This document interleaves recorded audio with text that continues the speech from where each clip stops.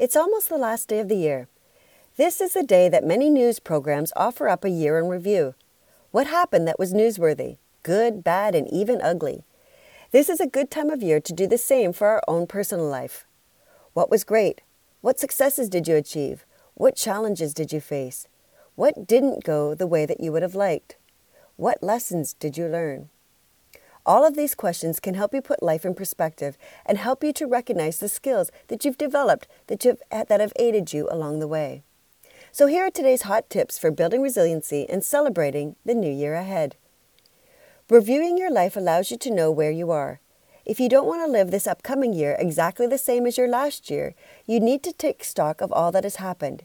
It's only when you stop and reflect that you're able to find out if what you do is getting you the results you want. Ask yourself the question, what am I working towards? If you're serious about living your ideal lifestyle, you must take stock of where you are and where you would like to be. Looking for more tips to build your resiliency?